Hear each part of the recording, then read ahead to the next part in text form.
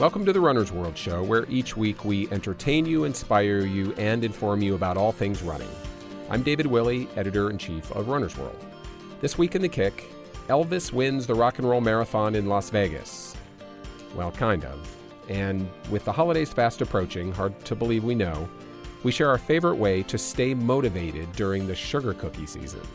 We've also got a segment on how to stay upright on technical off-road terrain. But first, an interview with ultra runner Karl Meltzer. Karl recently broke the Appalachian Trail through hike record. It's a record he's been chasing for nearly a decade.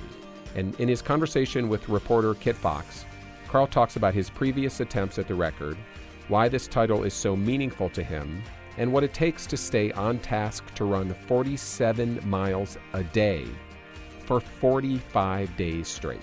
Being very meticulous about what I was going to do was important. You know, I could have taken a million selfies out there on the trail. I could have blogged live all the time and had people run with me and all that kind of stuff. But I didn't want that because that takes away time of me moving forward. Stick around, and thanks for joining us. Karl Meltzer is a heavyweight in the world of ultra running. The 48-year-old from Salt Lake City has won the Hard Rock 100 5 times. In fact, he holds the world record for the most wins in 100 milers, 38. But the Appalachian Trail through hike record, that mark was his brass ring. Setting the fastest known time, or FKT as it's called, on the Appalachian Trail is a monstrous feat. The AT stretches roughly 2,100 miles through 14 states between Mount Katahdin in Maine and Springer Mountain in Georgia. When he went for it this summer, it was his third attempt at the record. He'd already run the whole thing once in 2008. It took him 54 days, a week off the record at the time. In 2014, he went for it again. He was following Jennifer Farr Davis's itinerary and using her pace as a guide. In 2011, she had set the fastest known time for the Appalachian Trail of just under 47 days.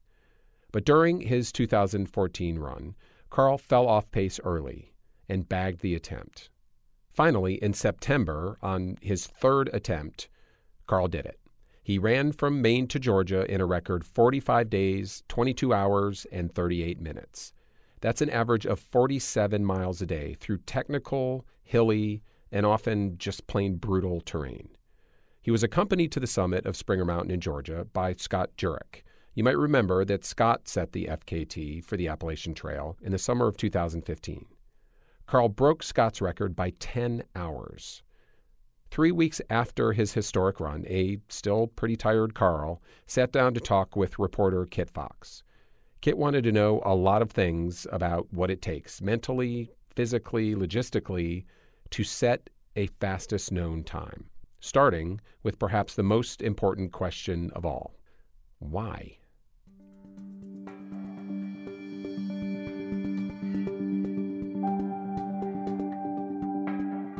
I want to ask just why the FKT, because it's not officially sanctioned by anyone. You know, there's no accolades or prize money or medal of any kind. Obviously you get written up about and it's very well respected, but why is it so sought after? And for you, why was it such a goal? Well, the AT was just a goal because it's different than races. I mean, I don't need a medal or trophy. I've got plenty of medals and trophies. And, looking around here in my room here, there's plenty of stuff. I don't need that kind of thing. I think in the ultra world, the FKT is becoming a more popular thing now. There's the Grand Canyon, the PCT, the AT.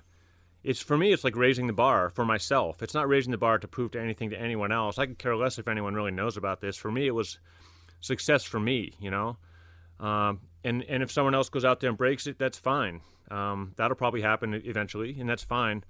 For me, it was just satisfaction in knowing that I can do it. It doesn't really matter to me whether I get a trophy or anything like that. The trophy's in my head. It's all that, I made my own trophy at home. It's all that matters. When you say you made your own trophy, is that a mental trophy or did you make something physical? No, I've got something physical, actually. It's a 4x6 big sign of the AT. It's about 6 feet tall, so it's pretty big. It's not necessarily mounted in my yard quite yet, but I plan on doing that and putting a white blaze on it here shortly. For me, that's my trophy. It just reminds me of the accomplishment. But, that's for me. It's not for anyone else to see. It doesn't really matter to me if someone else sees that. it's just, trophies are cool and everything, but, and, maybe it means something to a lot of people, but for me, it's just the fact that I've been successful really is what matters to me. It doesn't, it keeps my career going and keeps my life happy, I guess.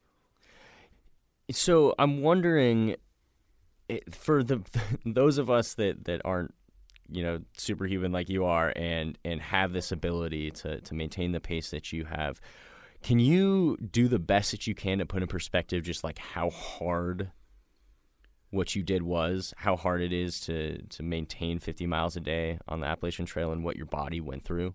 Well, I think the hardest thing to do about the AT isn't necessarily the hiking and the walking and that kind of thing. It's really about getting up the next morning. A lot of people say, well, no one can do what you did. Well, everyone can do what I did. It just won't be as fast, I guess. It's the challenge of it is having to know that you have to go again 8 hours after you go to bed. And, that's hard. 4:30, that alarm would ring every morning, and then off I'd go. And the walking part was easy. Not easy, but mentally it's a lot easier than getting up out of bed in the morning. That's the hardest part. So how did you force yourself to get out of bed each morning? Well, I forced myself to get out of bed every morning because if I didn't, then no one's breaking any records, right? might as well go home if I don't get out of bed. So, it wasn't that hard. Eric, my crew guy, who was sleeping in the van at the same time with me, I would hear that jet boil fire up every morning when he was making my coffee, and that was my signal, like, okay, I got to get up again. That's just how it is. If you're not going to break the record, if you have enough desire to try to break a record like this, you have to focus and get up. It was in my head all the time that I knew I could do it. I know I was physically capable of doing it. The matter of was like, how well can you handle it mentally? And that's always been, it's been a little bit of a problem with me on these long things before, where I kind of broke down mentally a couple times.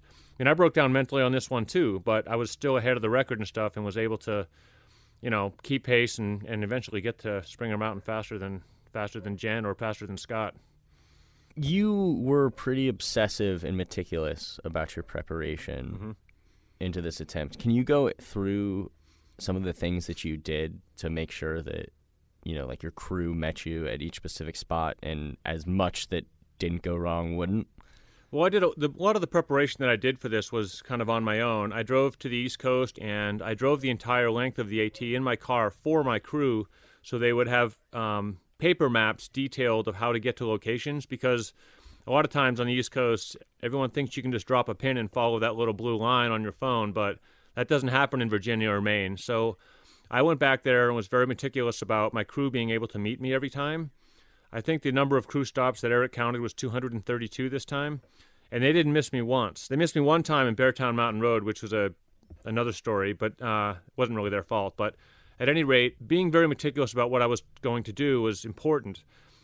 I could have taken a million selfies out there on the trail. I could have blogged live all the time and had people run with me and all that kind of stuff, but I didn't want that because that takes away time of me moving forward. And, if you do all the math, you do 20 minutes a day of those selfie things and all that kind of stuff, times that by 46, and you've got quite a few hours that you lost on the trail. So I wasn't taking pictures. I wasn't carrying my phone or any gadgets out there other than the tracker, of course. And my getting up every morning I was really focused on getting out at 5 a.m., which I did pretty much every day, and then getting to sleep every night, which is even more important. The rest and recovery as your body regrows overnight. So, yeah, I wasn't going to be Mr. Social out there. I just wanted to go do my thing and then talk about it later.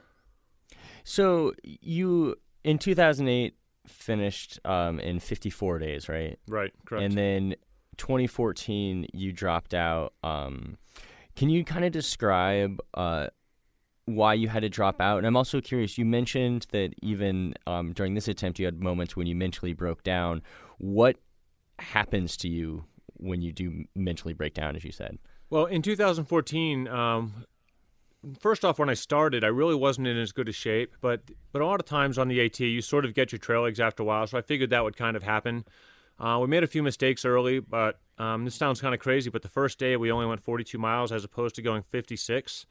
And it's only 14 miles, but it's really important logistically in Maine to do that 56. That was mistake number one, and that sort of put me kind of behind. Even though it's only day one, it sort of put me behind where I should have been. And then as we got further down, like the crew wasn't really meshing together as well as I wanted it to. And here's the thing is like the crew has to be happy all the time, or at least make me think that they're happy. I mean, that's really important just for them to smile when I'm there. They can grovel over other things afterwards when I'm gone, but you need this positive thought all the time. Yeah, what does that do to you if they're like complaining or not happy? It just makes me think about, so when I get back on the trail when they're complaining, then I think negatively, and everything's like, well, this isn't really working, or why do I need to go faster, or anything like that. But when they're all happy, they're like, it's not about, I don't need a cheering squad. Good job, Carl. Way to go. I don't need people to clap their hands. I just want to stay focused, do what we need to do, and, then push me out the door. I just wasn't really accruing the mileage that I really wanted to get at sometimes. And I got in a few arguments with my crew guy who deemed himself the crew chief. But I didn't want a crew chief. I just wanted 2 or 3 people that could be happy together and have fun, It just didn't, just mentally it didn't work together. So every time I left the van in 2014, all I was doing was thinking negatively. So what happened there is I basically got about 50 miles behind what I called record pace, which was Jen Farr's itinerary. And because I was funding it myself and I'd spent a lot of money already on the thing, I'm like, well, I was kind of negative, and I'm like, well, I'm not going to break the record, so I'm just going to go home and not waste my time out here. So I just went home after about, I think it was like 30 or 31 days. Things just sometimes just don't work out, and that was just how it was. It's not the end of the world, but I'm really glad that Red Bull came back to me in 2015 and said, we want you to do this one more time. Do you want to, Carl? And they asked me about 2 weeks after I went home from 2014. I'm like, no way do I want to do it again. So what changed your mind after Red Bull came and said they want you to do it again?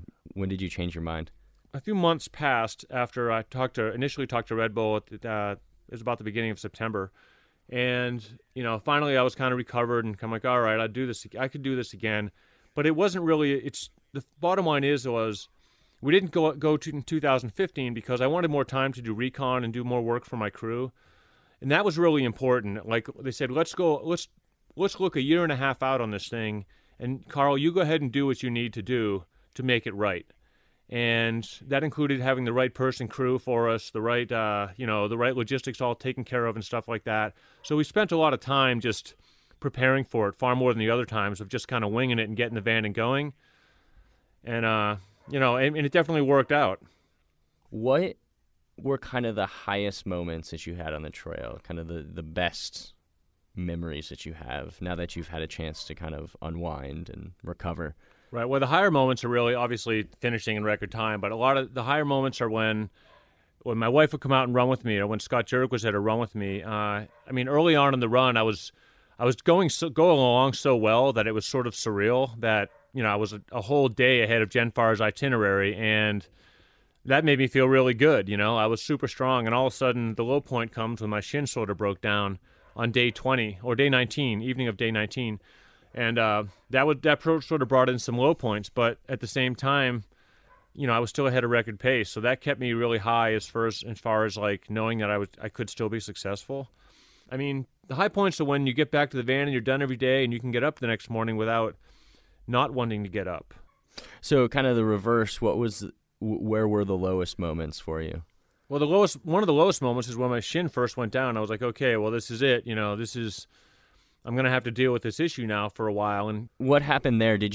Was that like an overuse thing, or did you like hit a rock weird?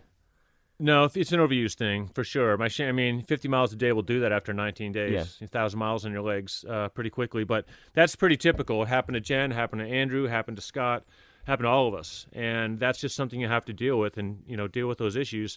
That was a low point in my head, like here it goes. This is where it gets hard. Because it felt pretty darn easy for 19 days, honestly. And had I go back to that and I wouldn't have had that shin injury, I probably would have done this in 43 days and change, honestly. But not saying I could do it in that, but all I'm saying is that, all of a sudden you have these issues and you sort of feel low about it. But again, I was about a day ahead of pace, so I was positive thinking, I can give some miles back and still have a chance of breaking the record. So I stayed positive in my head as best as I could. And then going back to that moment right in Virginia, right in the mid-30s, I think it was like 34, 35. Mm-hmm. What happened there? You kind of had to fall asleep on the trail. Right. So that evening before that, where that picture of me laying on the trail, I could have stopped at a place called Daleville, was 41 miles into the day, and then there was a 20-mile leg without crew support with a van. So what happened there is Eric, my crew chief, hiked in a tent, a pad, a pillow, to sleep, basically to sleep overnight, and food too. So he hiked in 4 miles, put the tent down on the trail, and I met him about 51 miles into the day, which was good for mileage. Everything was fine. I ate well. I really didn't sleep well that night, but at the same time, I mean, everything was fine. And I woke up the next morning. I kind of got my stuff together, and I started walking. Eric cleaned up the tent and stuff, and then caught back up to me. But I just had really zero energy. I slept about 6 hours, not my normal 7 to 8, and had no energy. So when I was shown sleeping on the trail during that day, that was a 20-minute cat nap that I asked Eric to throw my Thermarest down, and I was hoping that a power nap would help it. And it didn't help much, but it felt darn good at that time to lay there. It took me 5 hours to go 10 miles, though, that morning, which is ridiculously slow for something I was doing. And, then I got to the van after that, and I said, I need a little time to take a nap. And my wife was like, well, how long? I said, 2 hours. And they're like, you can't sleep 2 hours. I said, I'm going to sleep 2 hours. I don't care. So, I mean, that was, that was my negative point where all of a sudden Carl was negative, and it didn't resonate so well with my crew. That just, but I'm like, I had to sleep. So I did that, and I slept a couple hours, and I got up, and I was still kind of negative, but then I kind of wandered off and got back down the trail again. And then even the next morning, I was still fairly negative, but again, I wasn't really behind pace. I was still kind of in it. So I kind of turned the switch the next morning after going 7 miles with my wife in the morning in the dark, and I said, Carl, you've got to turn off the mean switch. So I turned off the mean switch and started smiling again. Mm-hmm. I mean, beyond just like the record and what you were achieving, was it fun? Was it fun? Well, the AT, trying to break a record, it's 46 days of misery. I mean, the first day is great because you feel fresh. Second day is not so bad. Third day you get a little tired. And then it becomes a grind. Is it fun? It's fun now, obviously, to talk about it. And I look back at the good times and the struggles that I went through. But what's fun is talking about being able to be successful at going through all that misery. I mean, it's every single day is tough. I mean, every time there's a hill, you're just like, oh, I got to go up this hill. Even downhill would be tough. Is it fun? I mean, again, it's fun talking about it later. It's not necessarily fun while you're out there, and it hurts all the time. Especially, I talk about 100-milers. Is it fun? Well, it's fun when you win. It's fun when you finish. But there's stories out there and grinding stories of everybody, regardless of they're fast or slow, that it hurts, But we do it because we want success for ourselves, I think, and that's mostly that's what's important for all of us that do this. It's not about how fast you are all the time. It's just the journey that's completed that's, feels successful. So when you're like about to go to sleep or thinking about this, what do you remember? Is it just kind of like tunnel vision, like tree after tree, or are there specific moments that just pop in your head?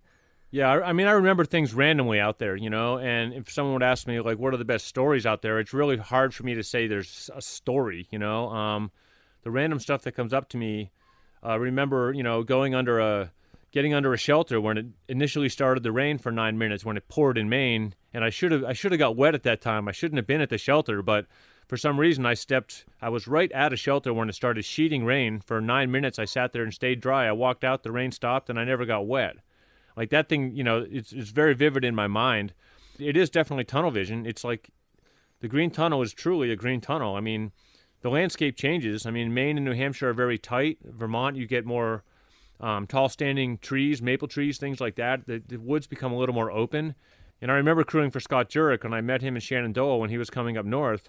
He's like, Carl, this is boring. It's all.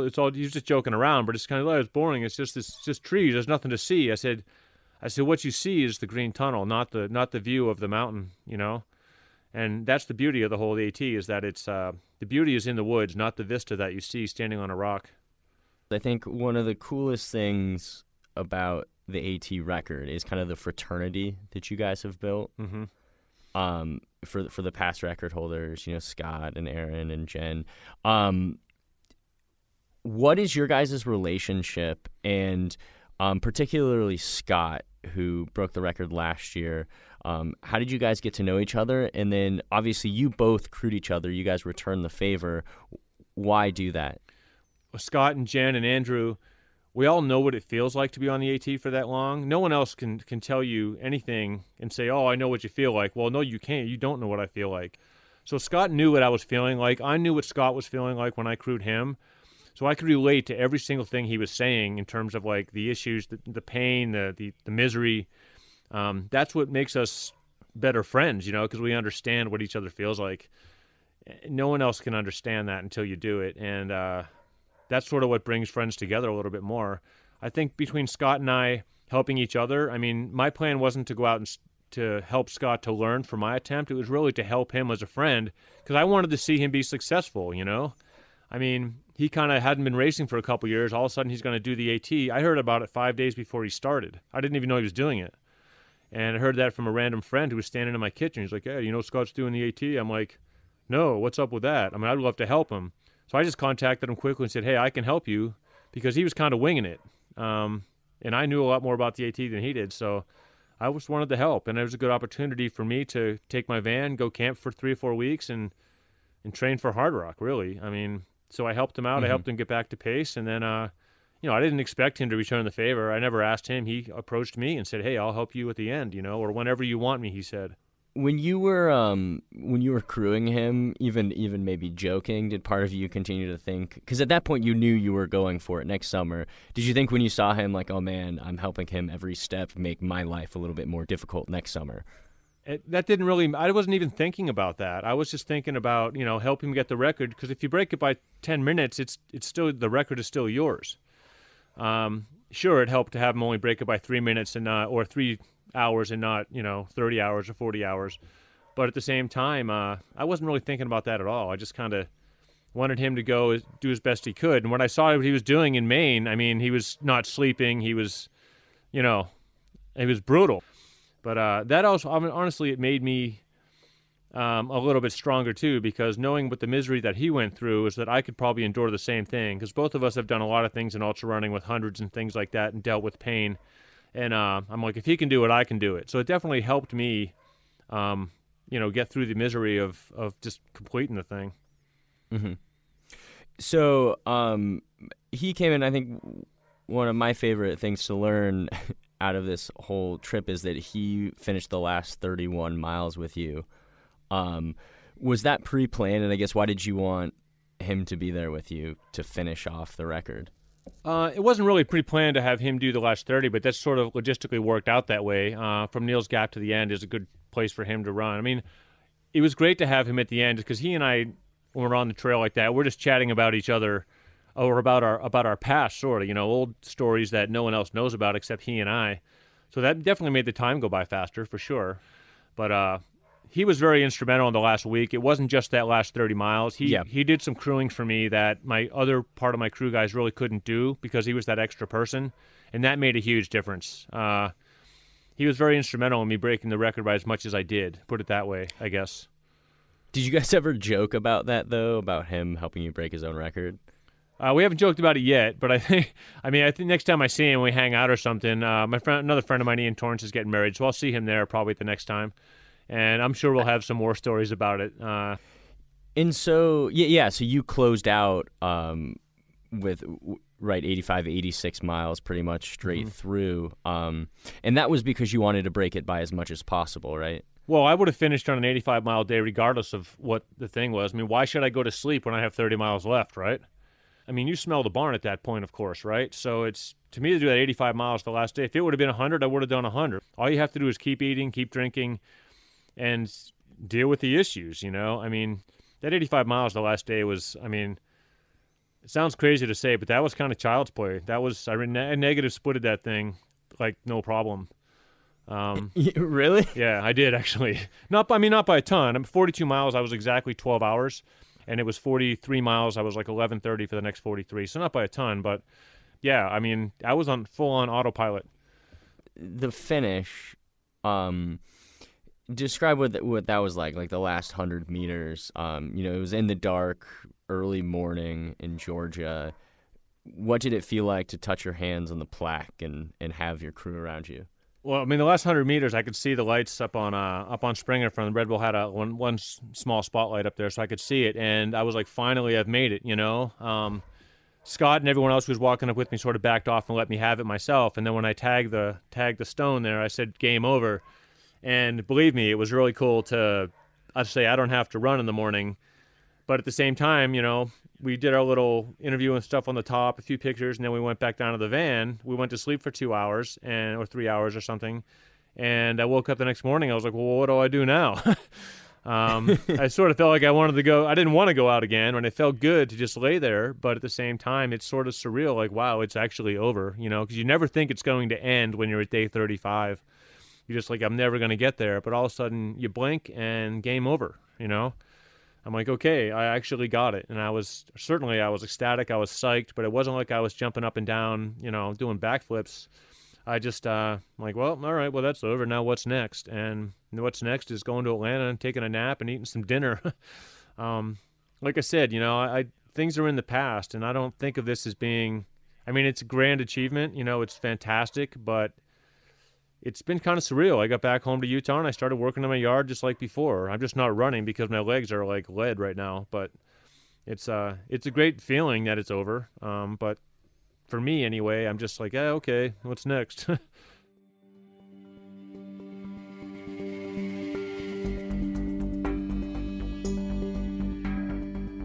That was ultra runner Karl Meltzer talking with reporter Kit Fox. You might not be looking to set a fastest known time on your local trail, but chances are you wouldn't at least mind a PR. Or maybe you just would like to feel a bit more confident making your way over tricky terrain. Whatever your trail running goals may be, you'd be hard-pressed to find a better source for tips than Golden Harper. Golden is the founder of Ultra Running Shoes and a competitive trail runner. Producer Christine Fennessy spoke with Golden during our Runner's World Half and Festival weekend in October. Ultra is the title sponsor of our 3-day event, and Golden is busy all weekend long giving clinics on shoes and running form. His first clinic on that Friday afternoon was about trail running technique, and it was well-timed, just a half hour before more than 400 runners would hit the dirt for the trail race.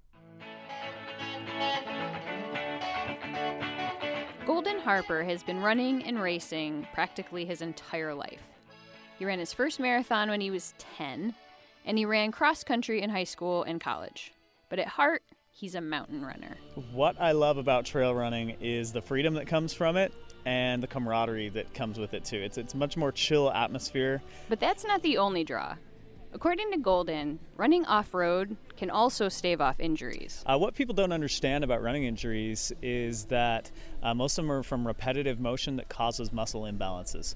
Most people have too strong of just their real core muscles, and their stabilizers are too weak and aren't balanced out the way our bodies are built to move. We were created or evolved to move over uneven terrain. And as we do that, it makes the proper proportion of muscles in balance. And so trail running balances out the muscle structure. It sends the shock different ways every single step, and it balances your body out. Golden wants to share both his love and knowledge of trail running with as many people as possible. So after he and I talked, he took to the mic and addressed a crowd of runners, including me. Okay, everyone, welcome to our Trail Running 101. Who would all be running a race in about 30 minutes. How many first-time trail racers do we have here today? We were all there for the start of the Ultra 3.8-mile trail run in Bethlehem, Pennsylvania. The Friday afternoon race kicks off our Runner's World Half and Festival weekend in October. More than 100 runners arrived early for Golden's trail running clinic. Some were eager for tips that might give them an edge, while others were looking for ways to simply stay upright on the course's technical terrain. And there's some basic tenets of regular running form that we'll employ, and then there's some trail-specific stuff as well. First and foremost, Golden says, you need to have good posture. Now you just want to push your chest and hips forward. So you want to think chase your chest or run proud, run tall, okay? Then Golden starts wildly swinging his arms back and forth across his body like he's fending off a swarm of mosquitoes. So we don't want to have arms swinging all over the place, okay? You laugh, but a lot of you do this. This excess motion can cause you to fall It can cause you to trip, it can cause sprained ankles, and it also is linked to longer ground contact times, which can also lead to more sprained ankles.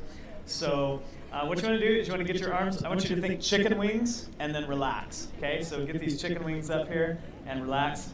Make sure the arms stay nice and relaxed, but you want to keep them high, tight, close to the body. To demonstrate his chicken wings, Golden holds his arms in compact V's on either side of his chest. He runs a few paces to show that as he runs, his chicken wings stay in tight to his sides. His fists never cross the center line of his body. He then adjusts his arm position to demonstrate proper downhill form. And then on downhills, what you can do is you can actually bring your arms out to the sides a little bit. I got famous for this racing in high school. People would call it the Golden Glide. Golden's chicken wings now jut out to the sides. And when he swings his arms, it looks like he's trying to elbow imaginary competitors on either side of him. Still, as before, his fists never cross his body's center line. That just helps steady you, give you a little more balance on the downhill. Golden then explains that your elbows should never swing forward past the hips. That's because swinging your arms too far forward can cause you to overstride. That means your foot lands in front of rather than under your body, which is bad because every time your foot hits the ground, it's acting like a brake, and that increases the impact on your body. Keeping a tight arm swing isn't the only thing you can do to reduce impact. So you want to have a nice low impact landing. You don't want to be crashing down the hills. You don't want to be reaching on the uphills. You want your foot to land underneath your knee. To do that, he says, just think about keeping your knees slightly bent at all times. And then the fourth thing you want to do is keep quick feet, especially on the trail. The longer and slower your strides are, the more likely you are to get off balance and fall over. In our quest to stay upright, it's tempting to simply stare down at our feet. But Golden says that when you're running trails, you've got to focus forward on what's coming at you. I look 10 to 15 feet ahead. I plan my spots, and sometimes it's a quick 1, 2, 3, 4 steps, and then it's a hop step to avoid some tricky terrain. He'll sometimes use rocks and down logs like springboards that propel him forward. If Golden's facing a particularly gnarly rock garden or treacherous downhill, he'll use the topography to his benefit. Something that's really helpful in these situations is to actually use the sides of the trail. Bank up off the side, left to right, and this is a great way to pull pressure off your joints on steep downhills too, is you want to slalom. Bank off the right side of the trail, off the left, back and forth. When it gets really steep, you can cut step. By cut step, he means a shuffling kind of sidestep. Conversely, when you're going up an endless hill, Golden wants everyone to know it is okay to walk. Even the elites power hike on the steep uphills. So it is sometimes more efficient, sometimes more preferred, and certainly not looked down upon if you need to power hike up the hills. With this tip, I had a flashback. I ran this race last year, and it is beautiful, but it is not easy. There's a hill at the end that is so steep, you feel like you're going to bang your knees into your mouth. But I was in a race, so there was no way I was going to walk. So I decided to run, air quotes, up this thing. I passed this woman who was power walking, and by the time I got to the top, I was nearly dead. And of course, the power walking woman just blew by me. She crushed me. I made a note to not do that this time around. With the race just a few minutes off, Bart Yasso, our mayor of running here at Runner's World, took the mic as we racers began heading to the starting line.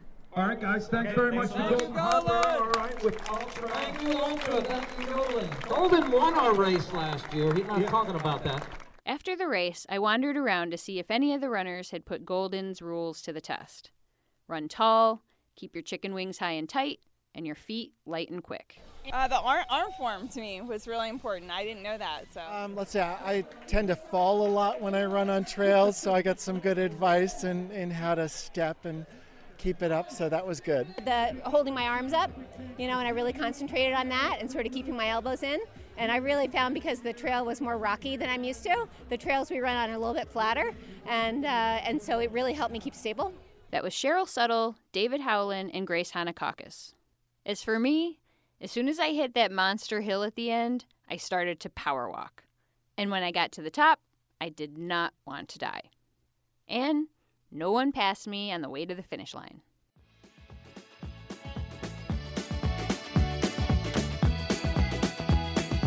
For more advice on how to get faster at running trails, go to our show page at runnersworld.com/audio. And now it's time for The Kick with producer Brian Dalek and reporter Kit Fox. Okay, to start off The Kick this week, I want to take a step back to last month. There was a story about a 15-year-old African-American runner. His name is Chase Coleman, and he's a runner with autism. And so he was in a race. He got lost along the course. And so as he was off course, he ran across somebody by his car. And as he approached the guy, he was shoved to the ground. The guy yelled at him, "Get out of here." And from there, the story's kind of had a lot of wheels and momentum for various reasons besides running. Yeah, the story really appeared everywhere last month. You know, it was in the Washington Post. One of the really sad things about that article is that Chase's mom spoke with the reporter and said that he was very devastated about this and that he didn't really want to run anymore. And so it sounds like, Chase and his mom are very upset about this. But we've since written an article kind of updating on the situation. Yeah, so the guy who shoved Chase to the ground, he was older than Chase, obviously. He's been charged with second-degree harassment, so that's going to work itself out however that plays out.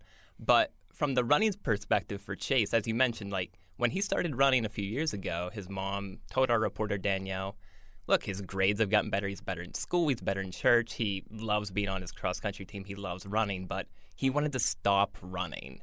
But since then, some of his coaches, they've rallied around him along with the community and the police department. They're actually putting together a race this weekend, November 19th at Corcoran High School. It's going to be called Keep Going, Don't Stop, Keep Going. That's what they yell at Chase when he, is in his races. It's going to be a 1.5-mile fun run around the school. And, it's bringing together his cross-country team. They have shirts.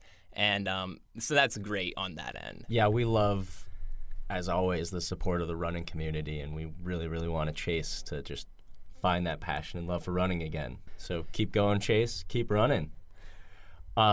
But to move on, we want to talk about more and more world records falling. It seems like every week we talk about a new world record. And this one, we can credit to Elvis. Yeah. Elvis has a new world record. Yes. Elvis is back from the dead.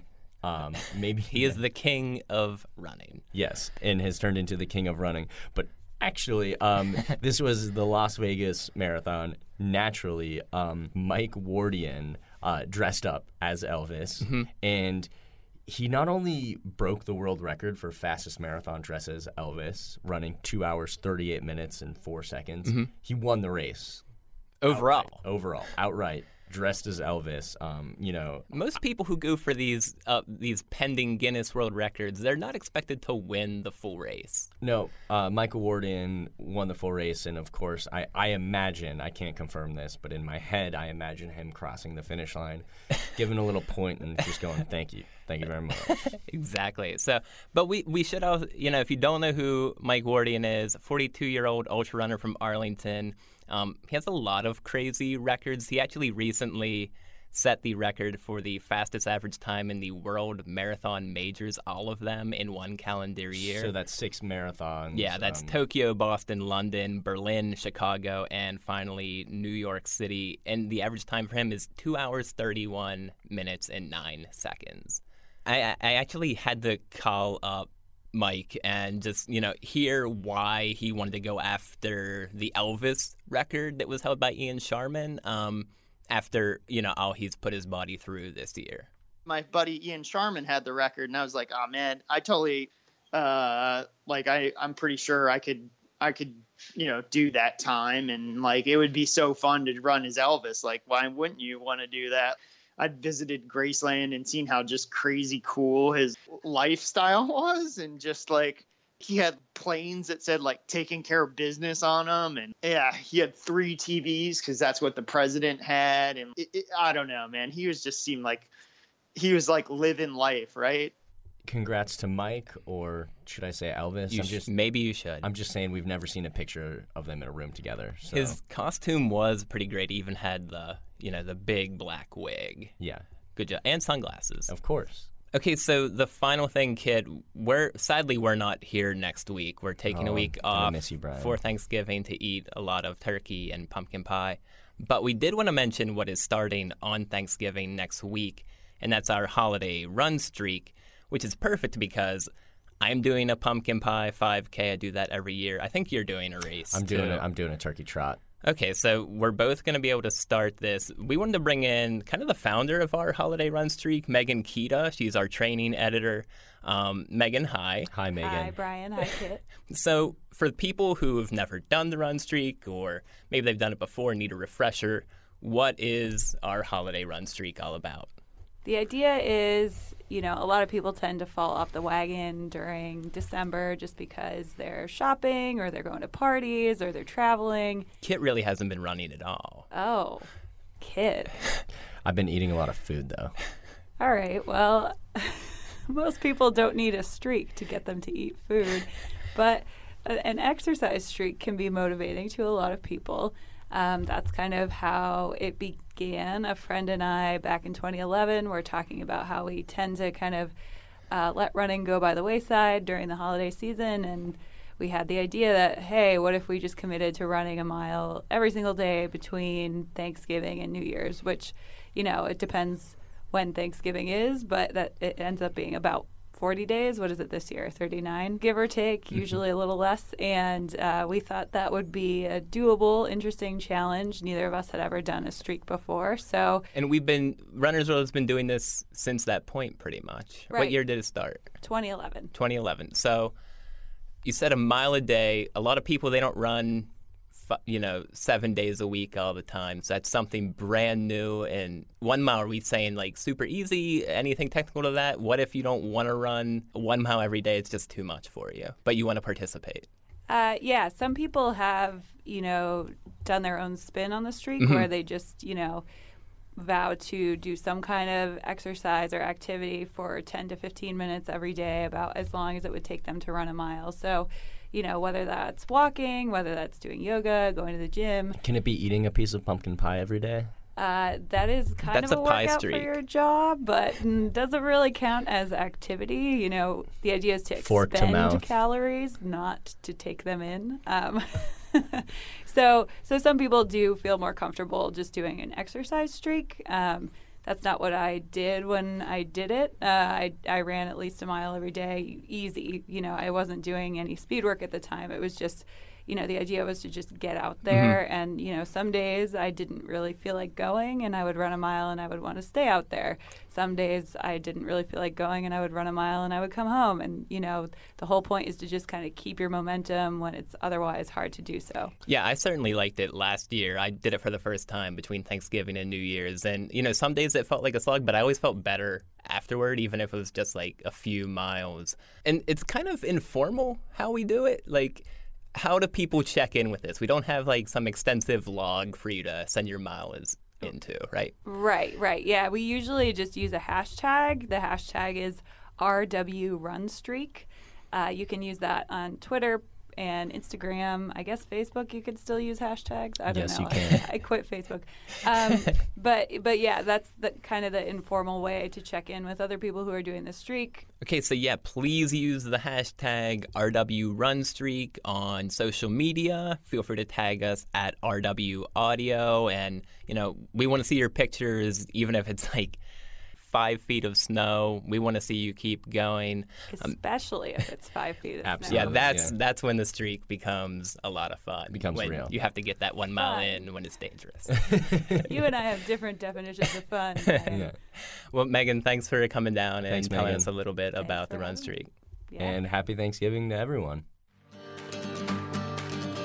That's it for this week's show. But before we go, do you have any 2017 goals? Any training, nutrition, injury prevention, or motivation questions around those goals? If so, please send them to us. I'll be hosting a roundtable with our experts here at Runner's World that's devoted exclusively to listener and reader questions about how to nail their targets in the coming year. To submit your questions, go to our show page, runnersworld.com/audio. You can also tweet us at RWAudio or send us an email at rwaudio@rodale RODALE.com. Okay, now we're really done. Thanks again for all of you who have left those ratings and reviews, and please keep them coming. They really help. I'm David Willey, Editor-in-Chief of Runner's World, and this week's show was produced by Sylvia Ryerson, Christine Fennessy, Brian Dalick, and Claire Tregeser. And listen, we're taking a break next week to hang out with our families for Thanksgiving and eat a little too much. But if you're like me, you will start your day like you start every Thanksgiving day with a good morning run. Have a great holiday, and we'll see you on December 1st.